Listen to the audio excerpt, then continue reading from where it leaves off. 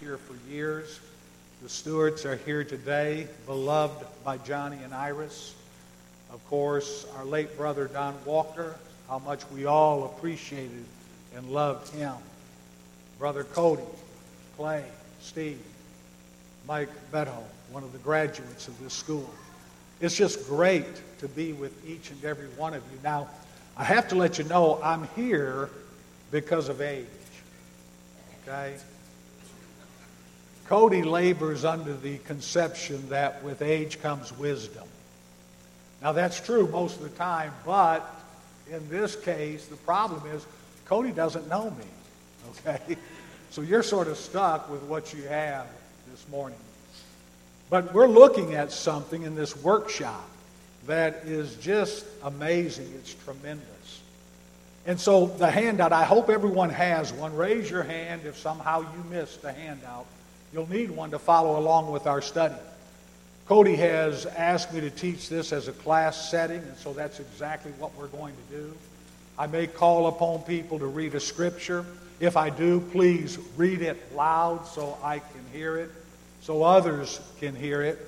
If I ask what something has said or what something means and you want to answer, please answer loudly.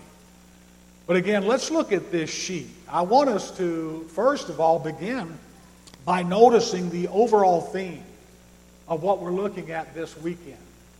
Look at it. It says, arise and grow together, biblical principles for congregational growth. That first word, arise. Nothing is going to happen in the physical realm or in the spiritual kingdom until we do just that. We have to arise. What did Ananias tell Saul? Why do you delay? Arise and be baptized and wash away your sins, calling upon the name of the Lord. Acts 22 and verse 16. You go back to Luke 15, and this is the lesson for those who are erring. The prodigal in that far distant country, starving from hunger, what did he say? He said in verse 18, I will arise and go to my father and tell him I've sinned in heaven's sight, in your sight. I'm no longer worthy to be called your son. But notice, all that began with us rising up. Arise. Arise and what? Arise and grow. Isn't that what the Bible is teaching us to do? Isn't that what God beckons his child to do? Any parent who cares about their child, if they see that there is a problem with physical development, they're concerned. They want that child to grow. Remember Luke 2 and verse 52? Jesus increased in wisdom, in stature, in favor with God and in favor with men. Well, that's the fourfold development of man. In wisdom, intellectually. In stature, physically. Favor with God, spiritually. In favor with men, socially. If we're not growing, there's a problem. And so, again, what does Peter say at the close of his second epistle? Do not fall from your steadfastness, but grow in the grace and in the knowledge which is in our Lord and Savior, Jesus Christ. 2 Peter 3, verses 17 and 18. And so arise and grow, but we grow together. There's one of the beautiful facets of this workshop this weekend. Growing together. You know, the mantra for families, for congregations, for marriages, it ought to be Psalm 34 and verse 3. Oh, magnify the Lord with me, and let us exalt his name together. Arise, grow together. How do we do that? Biblical principles is based upon the Bible. Again, Brother John will not be amused at this, but he was talking about teaching Bible in our Bible classes. We had a young family years ago leave the congregation. And it's one thing if people leave and they're going elsewhere to serve. But this couple, led by the father, they left the congregation. And the reason was all we do in Bible class is study the Bible. I'm wondering, well, does he not know what we call his Bible class? What else do you do in Bible class? Biblical principles. I don't care what the world says today about congregational growth, nor do I care what denominations teach concerning congregational growth. But I do care what God has revealed, what He said in His Word. Biblical principles. Paul said in Acts 20 and verse 32, "Now I commend you to God and to the word of His grace, which is able to build you up and to give you an inheritance among all those who are sanctified." The Bible. What saith the Scriptures? Romans 4 and verse 3. "And once again, arise and grow together, biblical principles for congregational growth." We mentioned Luke 2 and verse 52, individual growth. But congregational growth. Take your Bibles for just a moment. Turn with me, if you will, to Acts 16 and verse 5. We might mention this again in just a moment, but look at this. Here's how congregations grow, biblically. Okay? Acts 16 and verse 5. Notice what it says. "So the churches were strengthened in the faith and increased in numbers daily." Notice what came first. They were strengthened in the faith. That's first and foremost. And then they grew numerically. They grew daily. When you put the proverbial cart before the horse, you have a disaster. When congregations think they're growing, and it's not growth God's way, then they're not growing at all. They're swelling. They're swelling. There's a serious malady. There's a serious problem. A cancer exists in that body. And so let's not forget the thrust of this workshop this weekend. Again, arise and grow together. Biblical principles for congregational growth. Look at, secondly, my assignment, creating and honoring leaders. Now, what I'm going to do for just a second here, I want to switch that order. Nothing wrong with what it says here. This runs in a cycle. We create, we honor, we create. But here's the point I'm making right now. I truly believe that we're going to have a more difficult time creating leaders if their person and their work is not first respected and honored. So we honor and then we create. And we create and we honor. They go together. They harmonize perfectly, wonderfully, beautifully. But think about this. The problem we have in our society today in marriage, you know why we have that problem? Part of it is because we don't honor the institution. You can't encourage young people to create something that they have no honor for. What does God say about this? Hebrews 13 and verse 4. "Let marriage be held in" what? Honor. "Let marriage be held in honor among all people, and the marriage bed be undefiled. For adulterers and whoremongers God will judge." We honor marriage when that term is applied to things. It means dear, it means precious, it means valuable, it means prized. God says, let marriage, my institution of marriage, be prized. Let it be valuable to you. The term defiled, it means to besmear with mud, to pollute. I've often talked to couples who have done just that, trying to get them back on the right track of honoring this institution of marriage. If we do not, we will indeed drag it through the mud, as we're seeing today. And so honoring and creating leaders. Now, open up your study sheet. Look what we have here. We just have our 3 questions, and Then we have several observations that we're going to be looking at. And I want to call your attention to every one of these questions. They're important. These are the questions that Cody supplied to me. At the end of each one of these questions, I guess it was Cody's additional question, just as insightful. But look at this first question. Read it with me. It says, how do we train and develop men to be godly elders and deacons in the church? And then, why is this important? So how do we train men? How do we develop men? You know, you'll be able to remember this lesson if you can remember three things. One pattern, one thing, and one way. If you remember those three things, you'll remember this lesson.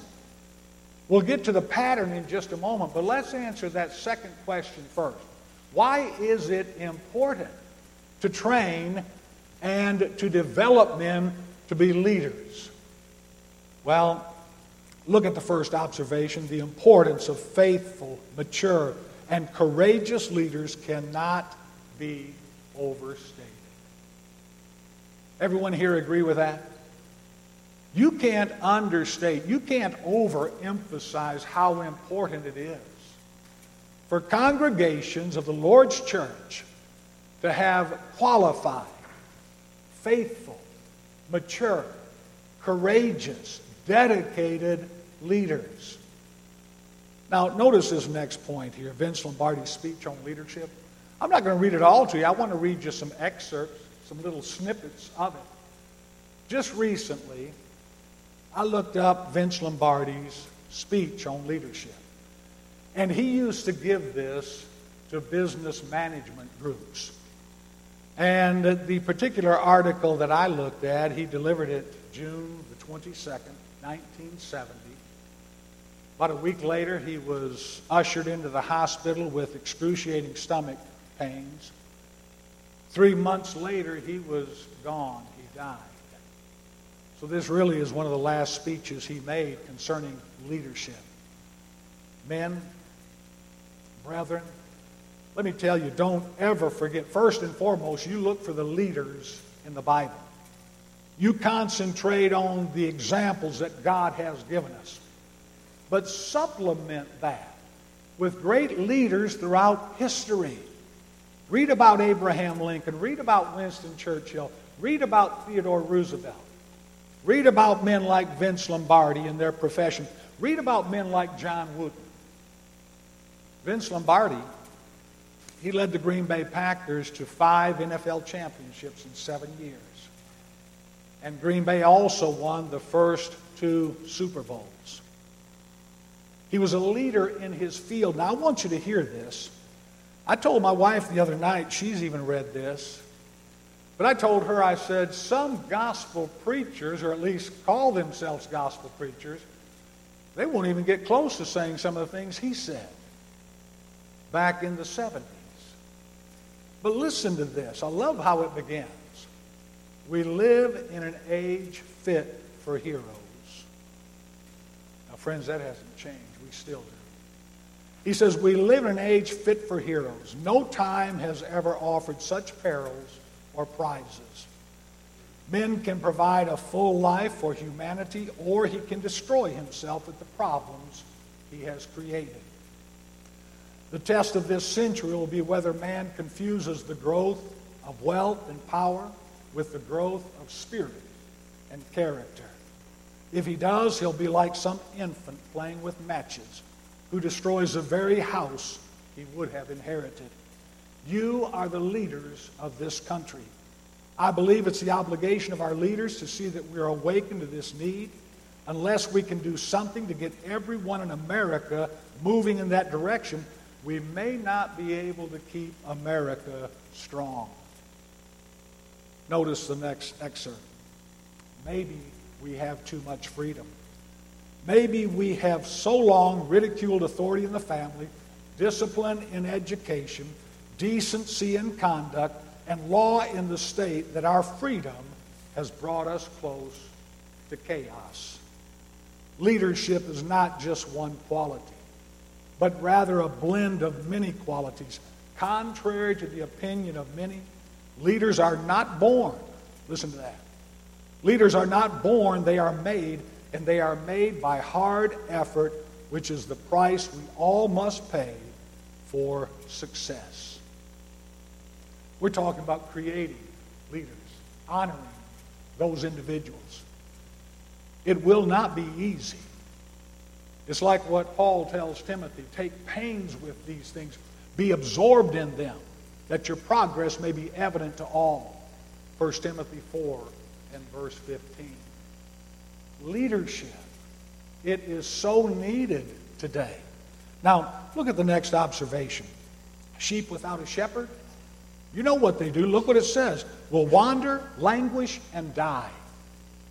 Matthew 9, beginning in verse 36, Jesus looks at the multitudes. He feels compassion for them. Why? They were sheep without a shepherd. That broke his heart. No leadership. As he himself would say, the blind leading the blind, Matthew 15 and verse 14. Look at the next point here. It says, when leaders are fearful, the sheep are filled with terror and trepidation. You don't have to go any farther than Numbers 13 to see that. What did the 10 spies say? Let's take this land. I don't care if there's giants in this land. God has promised us this land. This land is ours. No, they said there are giants. We're not able. What did Joshua and Caleb say? We are well able. It's interesting, the very next chapter, Numbers 14 and verse 24, concerning Caleb, God says of him, he has served me with a different spirit. His was not the spirit of fear. His was the spirit of faith. We can do this. God told us it's ours. Let's rise up. Let's take this land. But again, when leaders are fearful, the sheep are going to be also. Look at the next point. When pillars fail, the fall of the house is swift and complete. I have pillars in quotation marks because of Galatians 2 and verse 9. Paul, in that context, he refers to Peter, James, and John, who were reputed to be pillars. But the pillars were failing. You know what pillars do? They hold up a structure. They support a structure. Without pillars, ask Samson what's going to happen. He put himself between those pillars and pushed, and the house collapsed, didn't it? When pillars fail, men, we cannot fail. Oh, we can, but I'm saying we ought not. The work is too great. The need is too enormous. When pillars fail, what happens? Go deeper into Galatians 2 and verse 13. Even Barnabas was carried away with their hypocrisy. Barnabas, the one you read about in the book of Acts, who's always there. He's always ready for a good work. Not when pillars fail. It's a domino effect. Well, look at the next point. When shepherds feed themselves, the sheep are scattered. Ezekiel 34. Look at the next one. When shepherds are hirelings, the sheep are devoured. Leaders, every leader in here today, I want you this afternoon sometime, please read what Jesus said in John 10, this context. The hireling, when he sees the wolf coming, what does he do? He leaves. You know why? Because the sheep do not belong to him. He does not care about the sheep. But Jesus said, I am the good shepherd. And the good shepherd lays down his life for the sheep.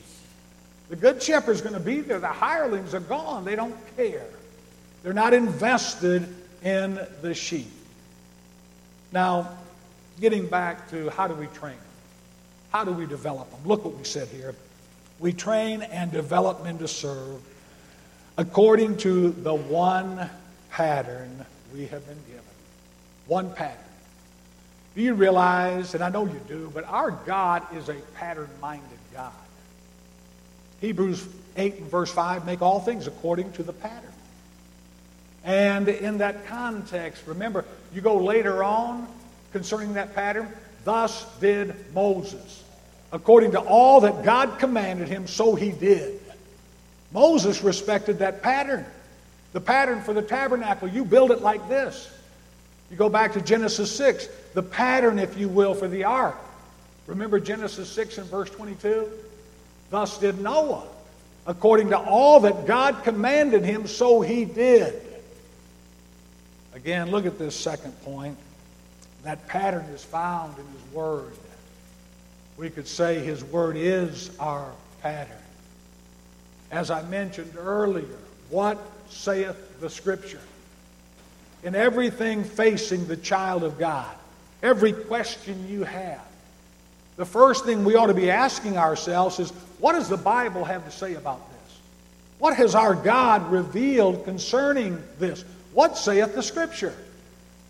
And we need to learn not to add to it or to diminish aught from it. Deuteronomy 4 and verse 2. Do not add to his words, lest he reprove you, and you be found a liar. Proverbs 30 and verse 6. See, when I add to God's word, it's not because he lied. He doesn't have the problem. When I add to it, I'm the liar. I'm suggesting he said something that he never said. We need to learn how to not go beyond what is written. 1 Corinthians 4 and verse 6. And if any man goes too far and does not abide in the teaching or the doctrine of Christ, he has not the Father. But if any man abides in the doctrine, he has both the Father and the Son. Abiding in that teaching. Always looking at that one pattern. Now, here's the point. Look at this last one. This pattern is seen through Moses and Joshua. We also find it regarding Barnabas and John Mark. Likewise, it's reflected in the relationship between Paul and Timothy Titus. Here's what I'm saying very simply. We don't have to sit around and scratch our heads and say, look at this world and the condition of it, and look at the church, and it just looks like we're all going to the dogs, and what do we do? And throw up our hands and start looking elsewhere for answers. No, let's get to God's word. The pattern. How, through the Bible, did God want his men trained? How did he want them developed? And you see it with Moses and Joshua. In Deuteronomy 3 and verse 26, Moses is still pleading with God to go into the promised land. You know what God says about that? Speak to me no more about this matter. I don't want to hear anymore. In verse 28, he says, Moses, you strengthen, you encourage Joshua. He's the one that's going to lead the people into the promised land. What's he saying? Stop murmuring and start mentoring. That's what we need to do. It's that simple. We don't need to look to denominational bodies that are increasing, swelling in numbers and say, what do they have to be doing something right? No, they don't.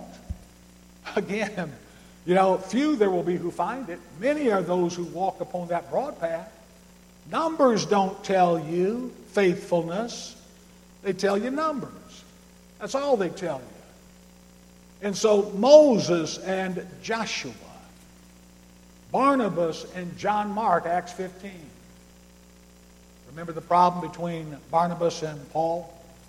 Paul says, we're not taking John Mark. He left us earlier in Pamphylia.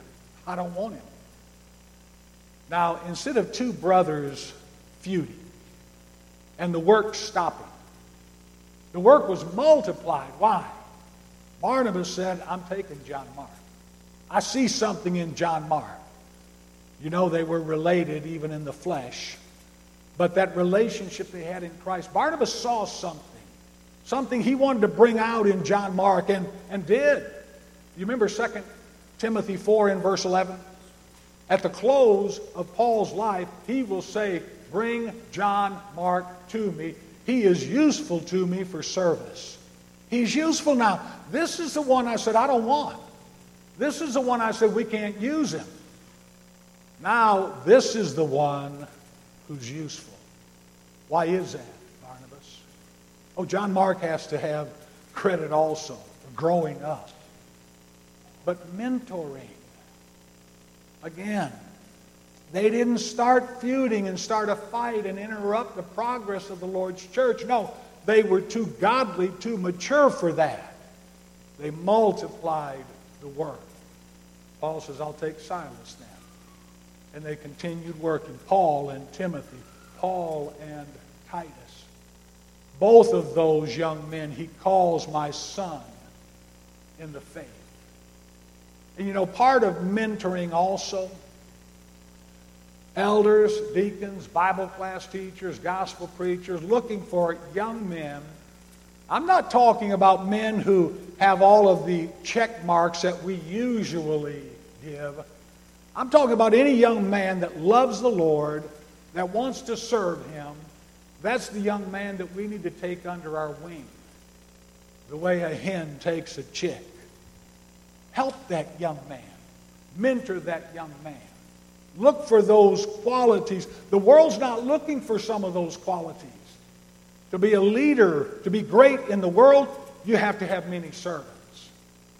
Jesus said, men, talking to His disciples, I'm not talking like that. If you want to be great in my kingdom, you'll be the servant of all. You won't have many servants. You will be a servant to many. I love the wisdom behind the story I heard about elders. They had a work. It was a difficult work that in a foreign field, they were taking some applications who could fulfill this work.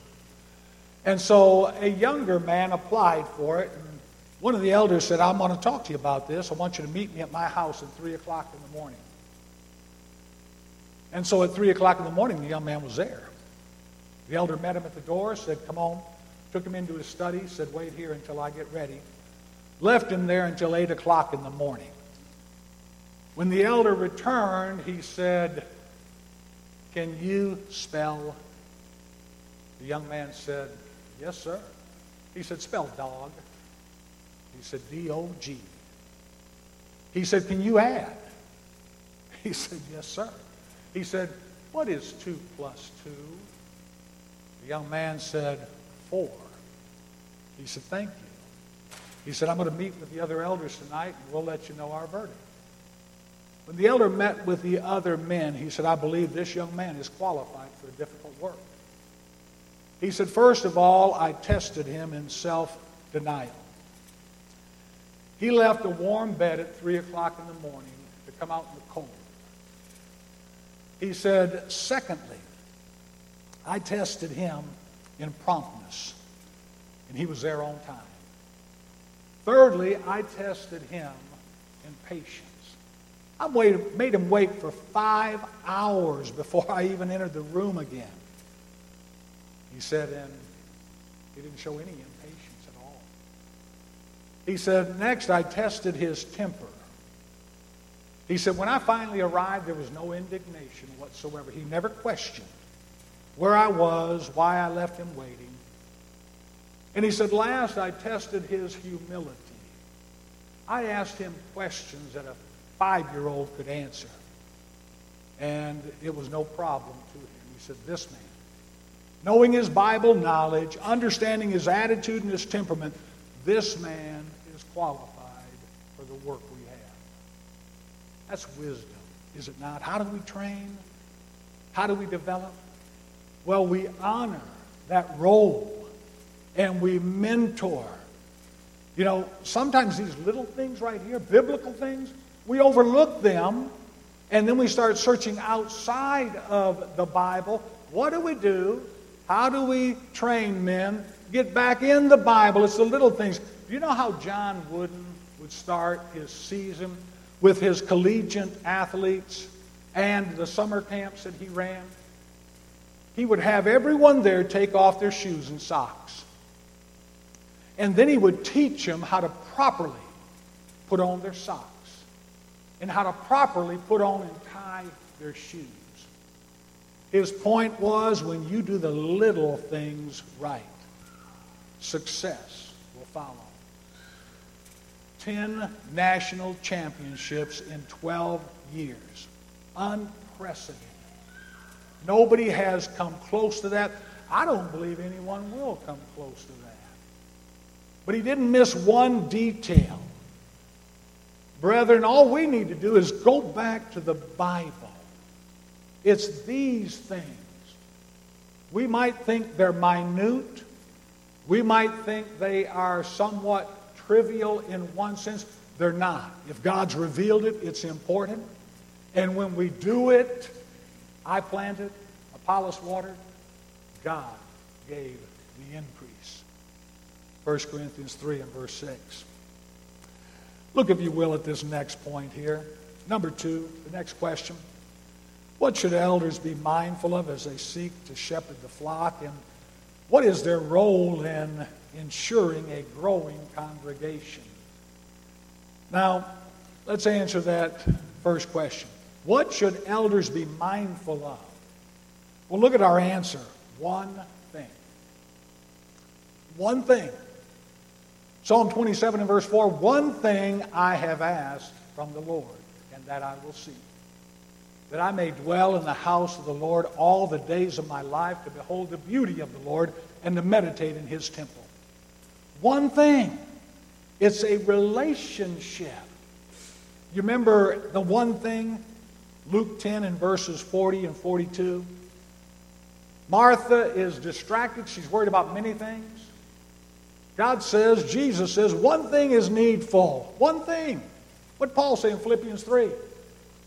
One thing. I haven't arrived yet, but this one thing I do. One thing. Look at the next point here. The one thing is twofold.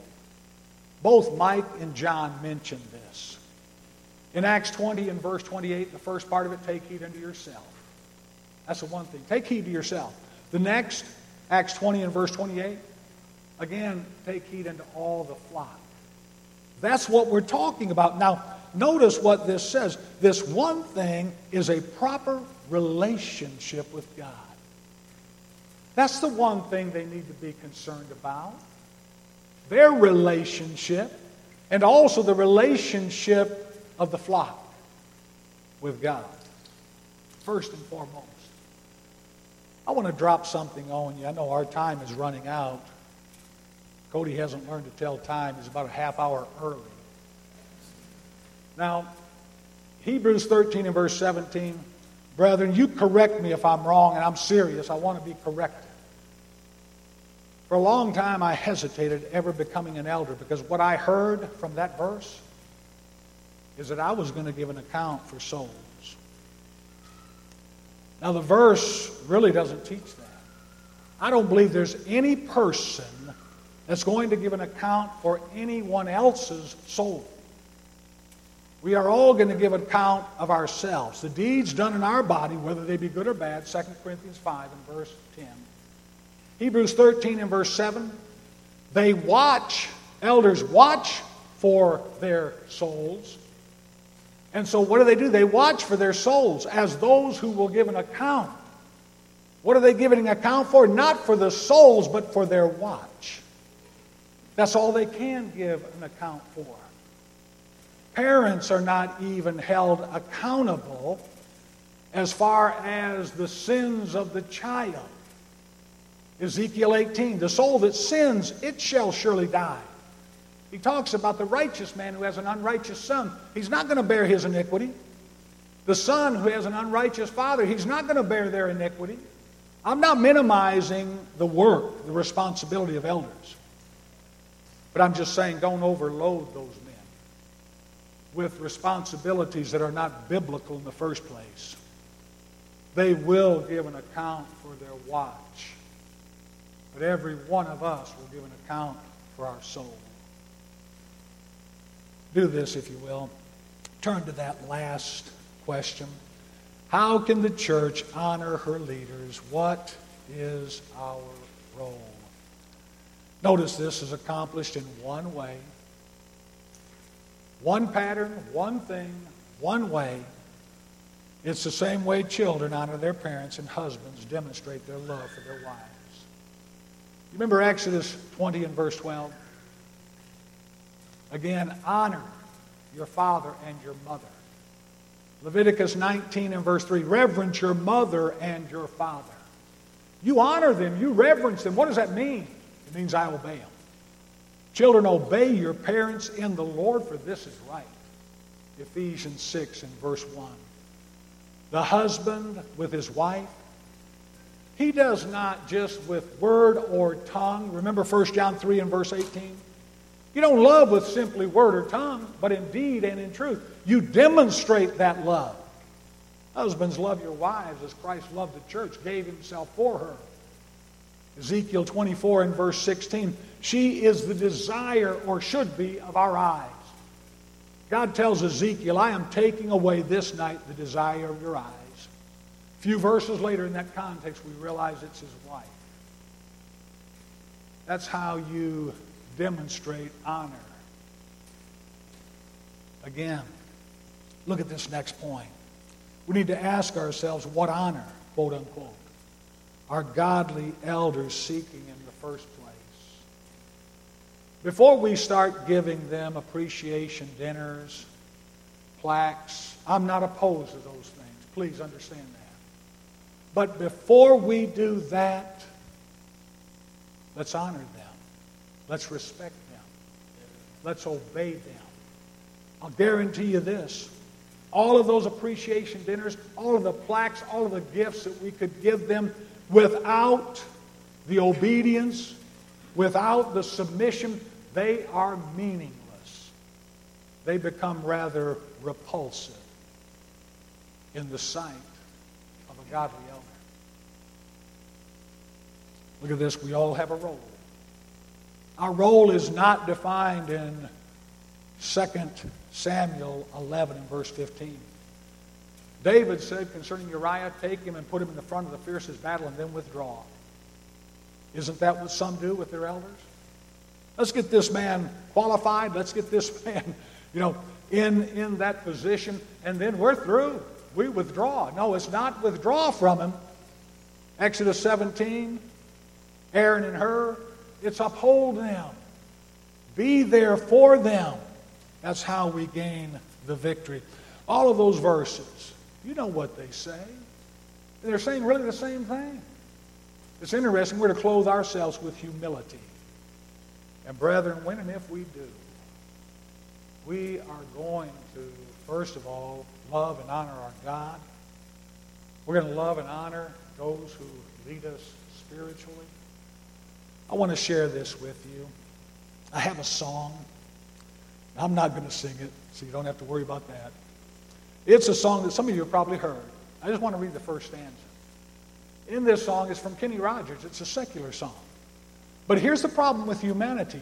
We want to give to our elders, we want to give to our God what we want to give. Okay? Isn't that right? Malachi 1, verses 8 through 10.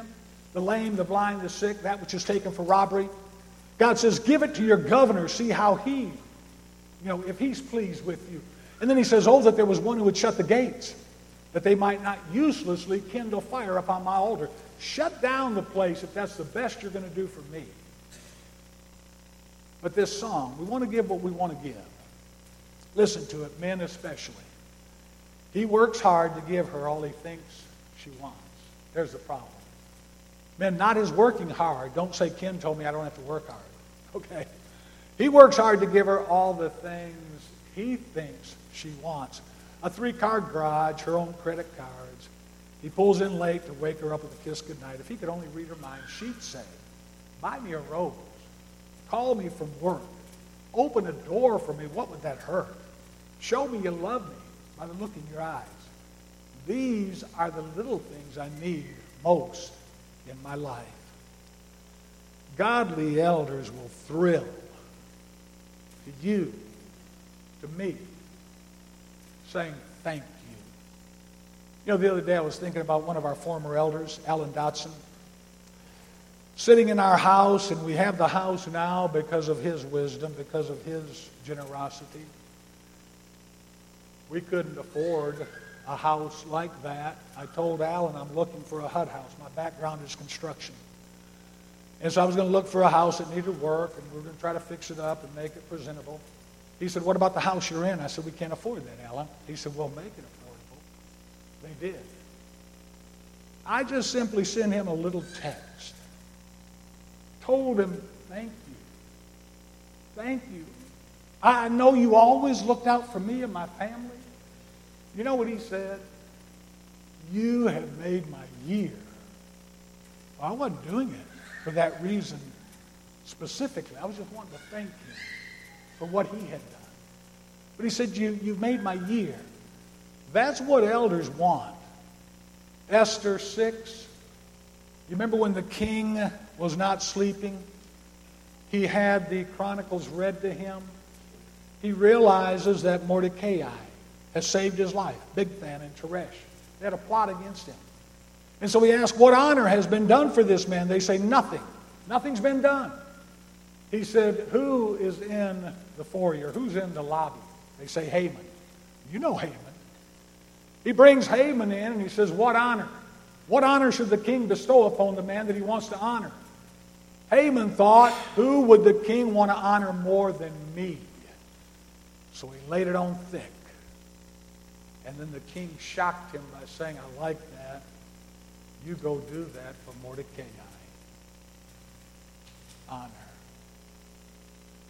We will create better men when we honor them and their work and the God behind their work.